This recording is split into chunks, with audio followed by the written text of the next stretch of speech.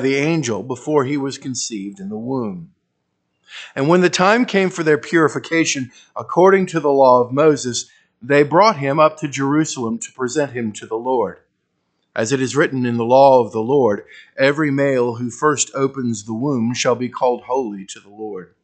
And to offer a sacrifice according to what is said in the law of the Lord, a pair of turtle doves or 2 young pigeons.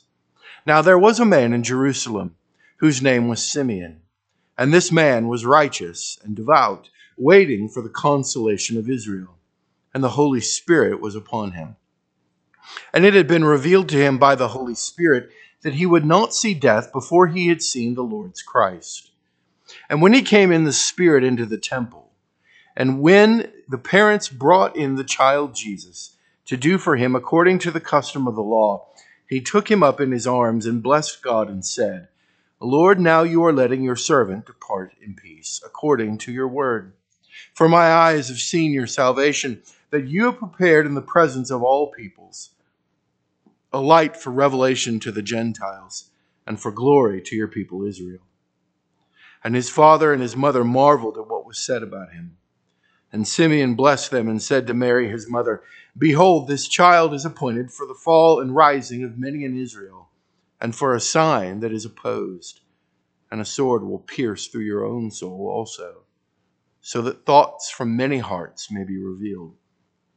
And there was a prophetess, Anna, the daughter of Phanuel of the tribe of Asher. She was advanced in years, having lived with her husband 7 years from when she was a virgin, and then as a widow until she was 84. She did not depart from the temple, worshiping with fasting and prayer night and day.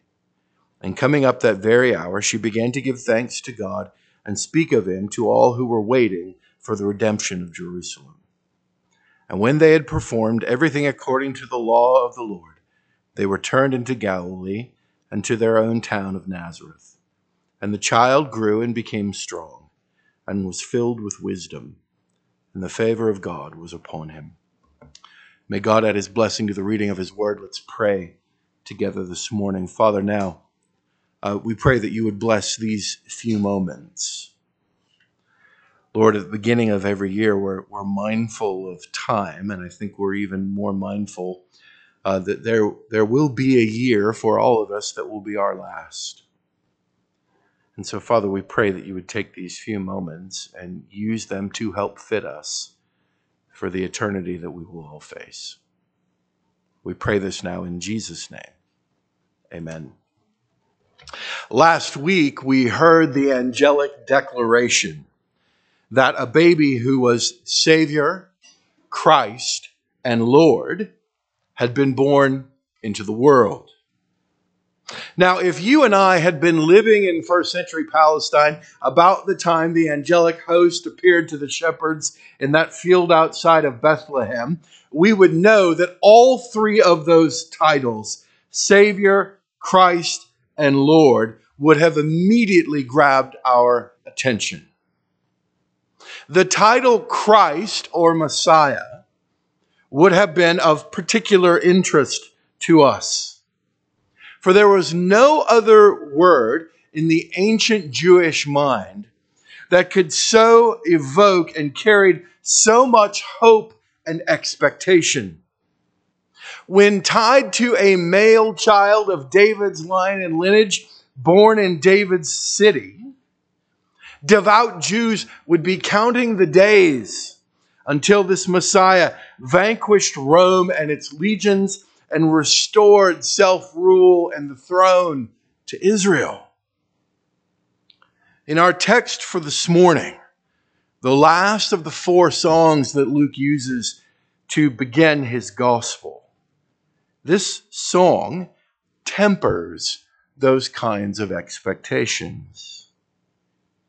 This baby is indeed Savior, Messiah, and Lord. But through the words of Simeon, we see that his life and ministry will not be shaped by contemporary expectations. Rather, it will be shaped by Scripture. what the popular Jewish mind had thought about when they thought about Messiah was not Luke's great concern. It was not Jesus' great concern. And as we all know, whenever there are unmet expectations, that's where the rub comes. Our big idea for this morning is found on page 5 in your bulletin. And I promise this was not, I didn't try to do this because, it's New Year's Day. It just worked out this way. The old giving way to the new is both beautiful and brutal. The old giving way to the new is both beautiful and brutal. First, we see that the old is dutifully followed. The old is dutifully followed. In verses 21 to 27, what we see are 3 different ceremonies that Mary and Joseph followed after the birth of the Lord Jesus Christ. First, we're told in verse 21 that at the end of 8 days he was circumcised. This is what Moses prescribed in the law. And then when the time for purification according to the law of Moses is over, they're going to bring him to present him to the Lord. Now, there were 2 things going on there. For a female under the law of Moses who had given birth to a son, there was a 40-day waiting period before the woman could then appear in the temple or in the tent of meeting or before the congregation. She got either 9 days if it was a girl or 40 days if it was a boy. She got a break. She got some rest. People often get a little riled up. They're like, well, why is it only 9 days for a girl and sometimes it's 40 days for a boy? Because typically, boy babies are bigger. There's more damage, so to speak, in giving birth to a boy than there is typically, so the thought was, in giving birth to a girl. And so after 40 days, the mother can present herself and re-enter into the worshiping life of the community. That's the second ceremony. The third ceremony then is this. Jesus is going to be presented in the temple. He's going to be presented and they're going to offer a sacrifice. We're told in verse 24, a pair of turtle doves or 2 young pigeons. In other words, this was what poor people offered to give thanks to the Lord for the birth of their child. He is called holy to the Lord, verse 23, as Luke explains for those of us who are non-Jews the significance of these 3 ceremonies. And in the midst of this aged devout man named Simeon comes, and as we're going to see beginning in verse 28, he gives us a song. And we're told about Simeon. We're told that he was righteous and devout. And that he, like all of devout Israel, was waiting for God's Messiah to come. Now, it's worth noting that in the midst of this beautiful song that he gives us, several years ago, I was a part of a denomination that was big on doing and going and sending and sharing, but contemplating and meditating not so much. And so I found myself in a season in which I thought, I'd like to have something a little more substantive, a little more contemplative to be able to read. And I have a friend who is an Anglican pastor. And my friend Gene Sherman said, hey, I got just the thing you want. We have this wonderful thing called the Anglican Prayer Book. You want an old one. And in the Anglican Prayer Book, every evening there's this thing called evening prayer. And there's also this thing called Compline. And if you're not familiar with them, evening prayer and Compline are services in which the liturgy is deep and rich and substantive. It's kind of like having a theological Guinness before you go to bed every night. It's hearty stuff. And every night, in both evening prayer and Compline, as you thank the Lord for, and I quote, a peaceful night and a perfect end, Simeon's words are used. Simeon's words are going to be used. And the question that we want to answer is why? Why are Simeon's words going to be used? Why is it that Simeon takes center stage? Now, I want to pause here and just note, I, like many of you, I didn't stay up till midnight, but I stayed up late enough that I'm a little off my game because I've moved to point 2 before we finish point 1. So let's go back to point 1. 5 times in verses 22 to 27, the law of the Lord is referenced. Did you notice that? In verse 22, we're told that it was according to the law of Moses. In verse 23, we're told as it was written in the law of the Lord. Verse 24, as it is, or what is said in the law of the Lord. So in other words, all that is going on here is in obedience, it's in fulfillment of what the law commands of God's people. The law of the Lord, or the law of Moses, shows up 9 times in Luke's gospel, but it shows up for us 5 times in this passage. And the question we have to answer then is why? If repetition shows us emphasis, what is it that Luke is trying to emphasize? Well, let's remember that in the first 2 chapters of the book of Luke is introducing for us themes that are going to show up again throughout all of the Gospel of Luke and into the book of Acts. And one of the things that we're going to see repeatedly in Luke and then again in Acts is that Jesus and later his followers, his apostles, are going to be accused of violating the law. Jesus' relationship with those who view themselves as the guardians of the law is never going to be great. In fact, next week we're going to see that those who gather around the boy Jesus they're kind of confounded and they're a little amazed at what's going on. That's the last time there's going to be a really favorable interaction between Jesus and the scribes and the Pharisees. The rest of the time, they are going to be butting heads. The rest of the time, there's going to be conflict. And Jesus himself has to say, listen, I didn't come to abolish the law. I came to fulfill the law. See, it isn't just that Jesus is going to be accused of violating the law, and Luke is keen to show us that, no. You have to understand, from the very beginning of his life, Jesus was very much a sort of kosher Jew. His parents did everything that the law of Moses required them to do. But the other reason I think that Luke wants to show us this, the answer for it is given to us in our reading for today. When we read from the Westminster Shorter Catechism that says, Christ humbled himself in his life by subjecting himself to the law. See, this is a picture. Luke's introducing for us a theme, namely that this Messiah is going to be one who's humble. He's one who's lowly. He's one who comes not to do what he wants to do, but he's going to say later, he's come only to do the will of his Father. There is in the life and ministry of Jesus, who is Christ and Savior and Lord, a particular kind of humility.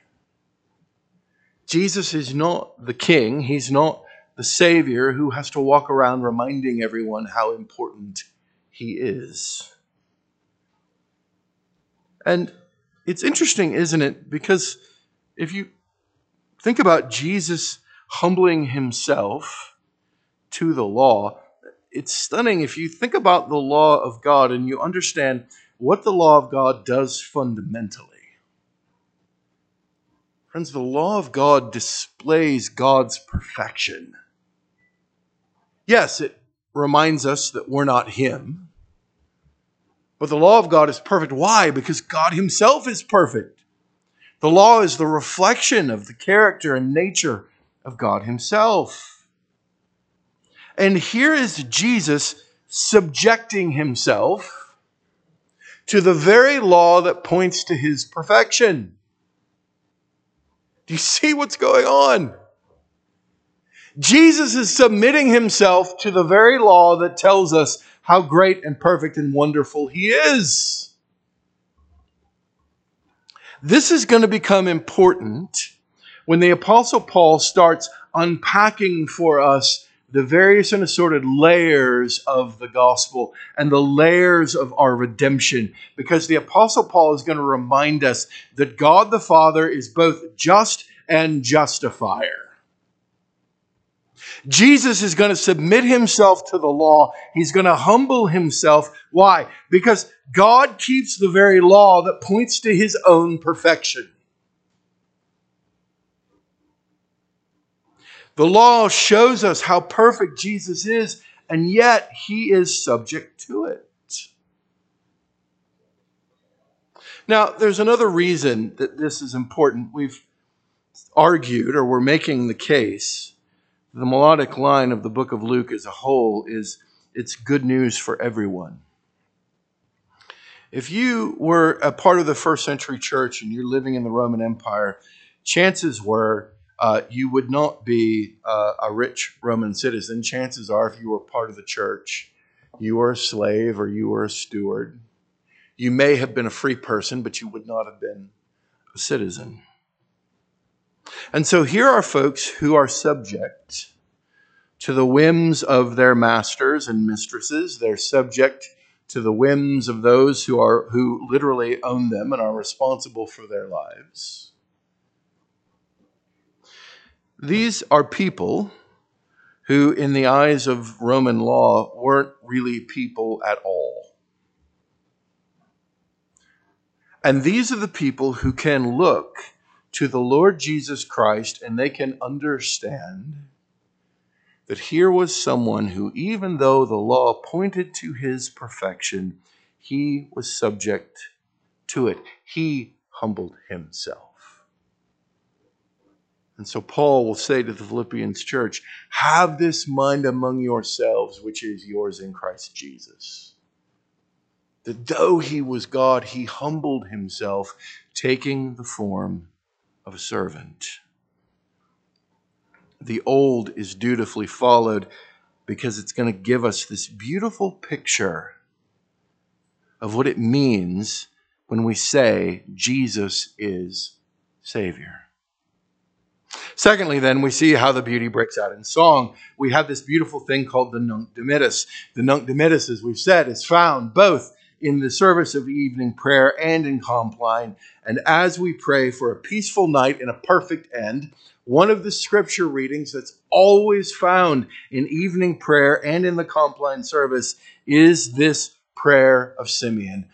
Lord, now you are letting your servant depart in peace according to your word, for my eyes have seen your salvation that you have prepared in the presence of all the peoples. And I thought to myself as I would read it every night, what a weird way to have. Why is that prayer there? Well, that prayer is there because we don't necessarily think of it in this way, though we should. That prayer is there, that passage is there because it reminds us that sleep is actually a picture of death. Let me say that again. Sleep is actually a picture of death. I suspect it's why some of you don't like it very much. And this text reminds us that just as Simeon could say, Lord, I can depart in peace because I've seen your salvation. In the same way, we as Jesus followers, we who are indwelt by God's Spirit, should be able to go to sleep each night secure in God's salvation. When I was a kid, my parents taught us, I suspect it was a prayer they learned. I would imagine some of you learned it as well. Now I lay me down to sleep. I pray the Lord my soul to keep. If I should die before I wake, I pray the Lord my soul to take. It's a little heavy when you're 6, right? Like you're like, that's a little aggressive. I don't know why. I'm a little triggered by that. I'm not sure why we're praying about me dying in my sleep when I'm 6 years old. But it's an old prayer. And it reminds us of a time in which people dying in their sleep was not really that uncommon. See, the prayer book uses the Nunc Dimittis because it understands, yes, sleep is a picture of death. And for those who have seen the Lord's salvation, our departure ought to be a peaceful one. We can and ought to go to sleep each night secure in God's salvation. But he doesn't stop there. He says in verse 32 that this is a light for revelation to the Gentiles and for the glory to your people Israel. He's reversing the order that we heard in Isaiah 49. Isaiah 49 says, hey, listen, my servant's going to come and he's going to restore Israel. But that sounds kind of easy. So instead of just restoring Israel, he's also going to restore all the nations. Under the inspiration of the Holy Spirit, Simeon says, hey, he's going to be a light for revelation to the nations. And also, he's going to be for the glory of your people, Israel. Luke is letting us know that this new covenant people of God isn't just sort of the Old Testament redone. It isn't just sort of part 2. But rather this blessing, the blessing is going to be in accordance to the covenant promise that God made to Abraham, that through him all the families of the earth are going to be blessed. This isn't just for Israel. This is for Israel and the nations. And if you're here this morning and you're a non-Israelite, this is good news for you. It's good news for me. It means that God, in his redemptive plan and purposes, had us in mind. It didn't just accidentally flow over. This was the intention all along. The church would be both Jew and Gentile. Much of what's going to follow in the book of Acts is going to recount for us just how difficult keeping those two groups together is going to be. In fact, in Acts chapter 15, we see the Jerusalem council in which elders and the apostles gather together, and they're asking the question, do you have to be, in essence, a practicing Jew in order to be a Jesus follower? I encourage you to read Acts chapter 15 this afternoon and see what kind of answer they came up with. Well, this isn't just a beautiful occasion. Simeon's song takes a dark turn. In verse 33, we're told that Joseph and Mary marvel at what's being said. Again, that's going to be another theme we're going to see as we go through Luke and Acts. People hear the gospel. They see these wonderful things that Jesus or the apostles are doing. They marvel at them. Simeon blesses them, and then he turns to Mary and he says this, starting in verse 34, behold, this child is appointed for the fall and rising of many in Israel, and for a sign that is opposed, and a sword will pierce through your own soul also, so that the thoughts from many hearts may be revealed. Now, this word is dark, but it's also instructive, because we begin to see what kind of ministry Jesus is going to have. Jesus is not going to have the kind of ministry where he shows up, says his piece, and everyone gathers around in a circle, starts holding hands and singing Kumbaya.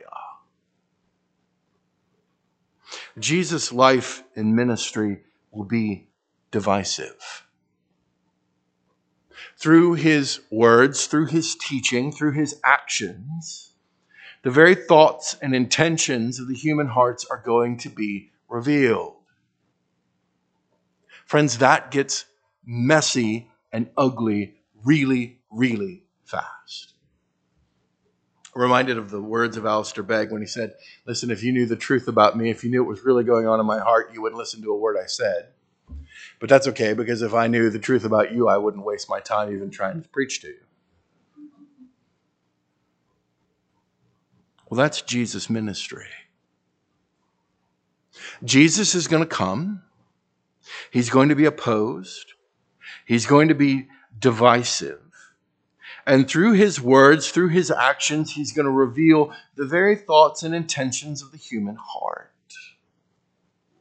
That's one of the reasons I've never understood a kind of consumer-friendly Christianity. I've never understood a kind of build-your-own Jesus. Oh, I like the Jesus who does this, but not this. I remember on various and assorted times having people who would say, well, you know, Pastor, you said this was true about God, or you said this was true about Jesus. I don't really like that. Okay. That was the very nature of his ministry. Yes, Jesus could draw a crowd. But at the end, when the most significant event in human history is happening, when our redemption is on the line, who was with him? Nobody. Nobody.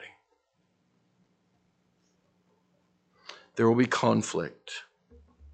Jesus' ministry will be divisive.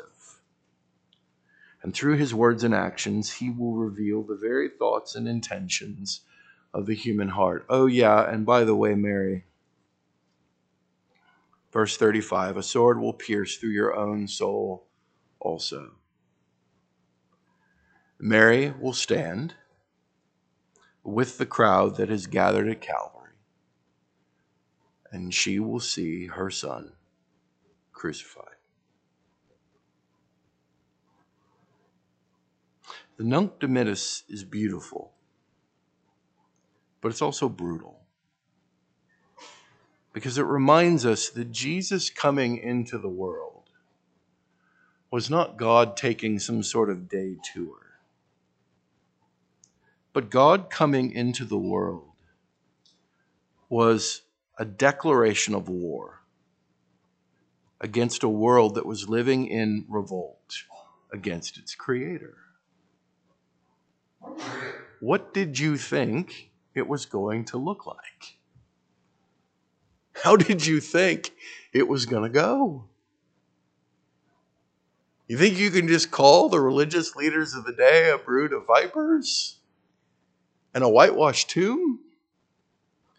And they're going to go, yes, you're right. We're sorry. It's brutal. Thankfully, though, Luke doesn't end this little pericope, this little story on that note. He, again, reminds us that this gospel, this story that he's telling us, is really good news for everyone. And so he tells us in verse 36 of this woman named Anna, the daughter of Phanuel of the tribe of Asher. Now, historical note, in the Old Testament, we're told that the daughters of the tribe of Asher are known for their particular beauty. So here's this elderly woman who at one point in time was a total mega lightning babe. She gets married. She lives with her husband 7 years. He dies. And now she has been a widow until she's now 84 years of age. She's a woman who is a constant worshiper. She's devout. She fasts. She prays. And verse 38, we're told that she comes now that very hour and begins to give thanks to God and speak of him to all who were waiting for the redemption of Israel. And again, we're going, okay, Luke, help me out here, bro, because this is the thing. You gave us all of this biographical information about Anna. And you've told us that she's this godly, devout, older woman. So I find this, I get to verse 38 and I'm going, okay, so now he's going to tell us what she said, right? He's going to give us the speech that Anna gives, but he doesn't. He moves on. And he just blows through it with verse 39. And when they had performed everything according to the law. Why? Luke, why do you do that to us? You spend all this time introducing this woman. You tell us that she's going to speak of him to all who were waiting. So in other words, they're having church and Anna's going to stand up and tell them what's going on. But he doesn't tell us what she says. Why? I think the reason Luke does this, the reason he goes through all of the biographical information related to Anna, is he's making a point. And here's the point he's trying to make. Anna is a non-person.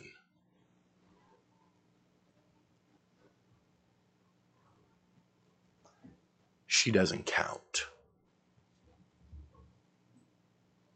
There were two things that gave a woman, not just in ancient Israel, but also in ancient Rome, there were two things that gave her meaning and significance and a sense of importance within the community. They were things that defined her. They were, namely, her husband and his family, and then secondly, the children that she bore, most notably the sons that she would bear.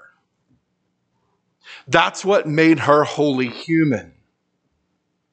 Did you notice who was not named in this list, this really strangely involved list of biographical facts about Anna?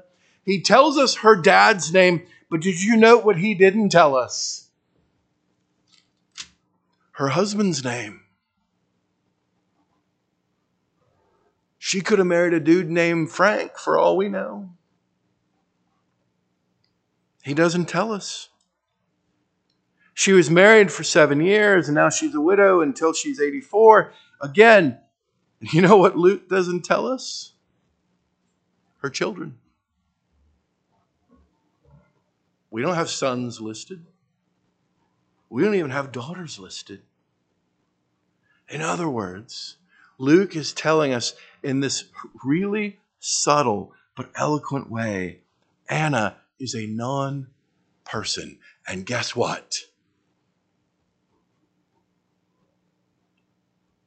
The gospel is for Anna. This person that no one gives two thoughts about. This person who, within her own culture and within the greater society that she's a part of, within this kind of Roman social construct, Anna is a non-person. And here's Luke saying, yes, and you know what? The gospel is for Anna.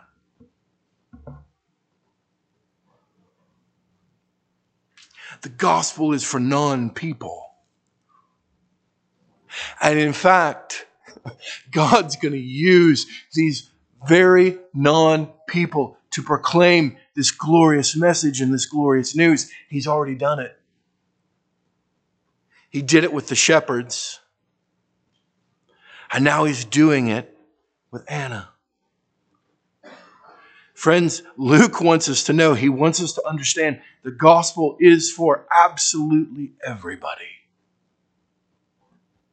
There's no one who's done something so despicable that they disqualify themselves. There's no one who is in a particular kind of social or cultural position that they're so low, they're so debased, they're so degraded that the gospel is not for them.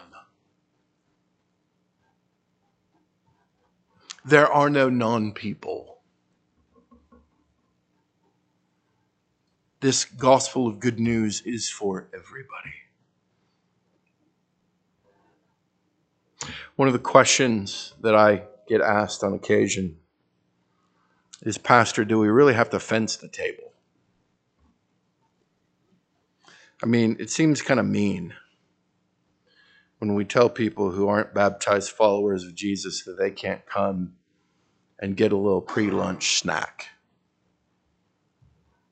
I mean, it's just old Rotella's bread and $2 chuck. It's not like we're, dropping a bunch of money on this. Do we have to do that? Yeah, we do. Not just because the Book of Church Order says so, not just because Paul alludes to it in the instruction that he gives. But friends, we need to remember that each and every week when we come to the table, we are remembering a particular part of the ministry of the Lord Jesus Christ. And Jesus' ministry was divisive. Jesus' ministry, as Simeon told his parents, was for the rising and the falling of many in Israel. Why should the table, which is now an extension of the ministry of the Lord Jesus Christ, why should the table be any different from his earthly ministry? His life and ministry was divisive. And the ministry of the table reflects that divisiveness. Let's pray.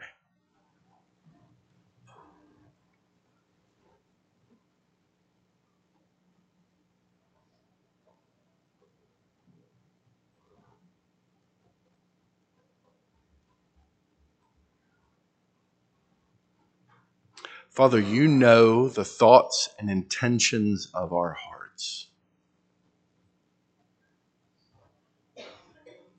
And that is awful.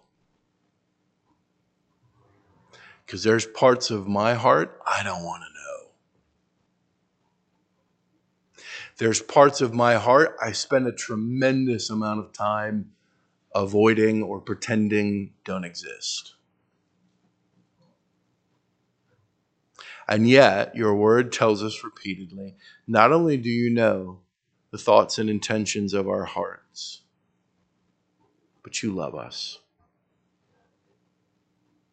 Not because of something we've done, not because of our position or our status. No, the gospel is even for a known person like Anna.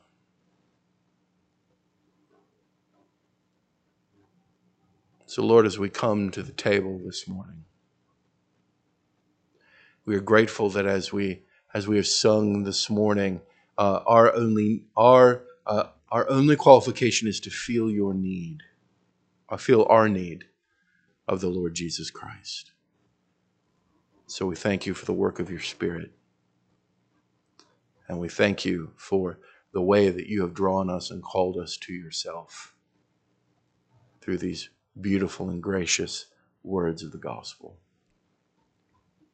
We pray all this now in Jesus' name. Amen.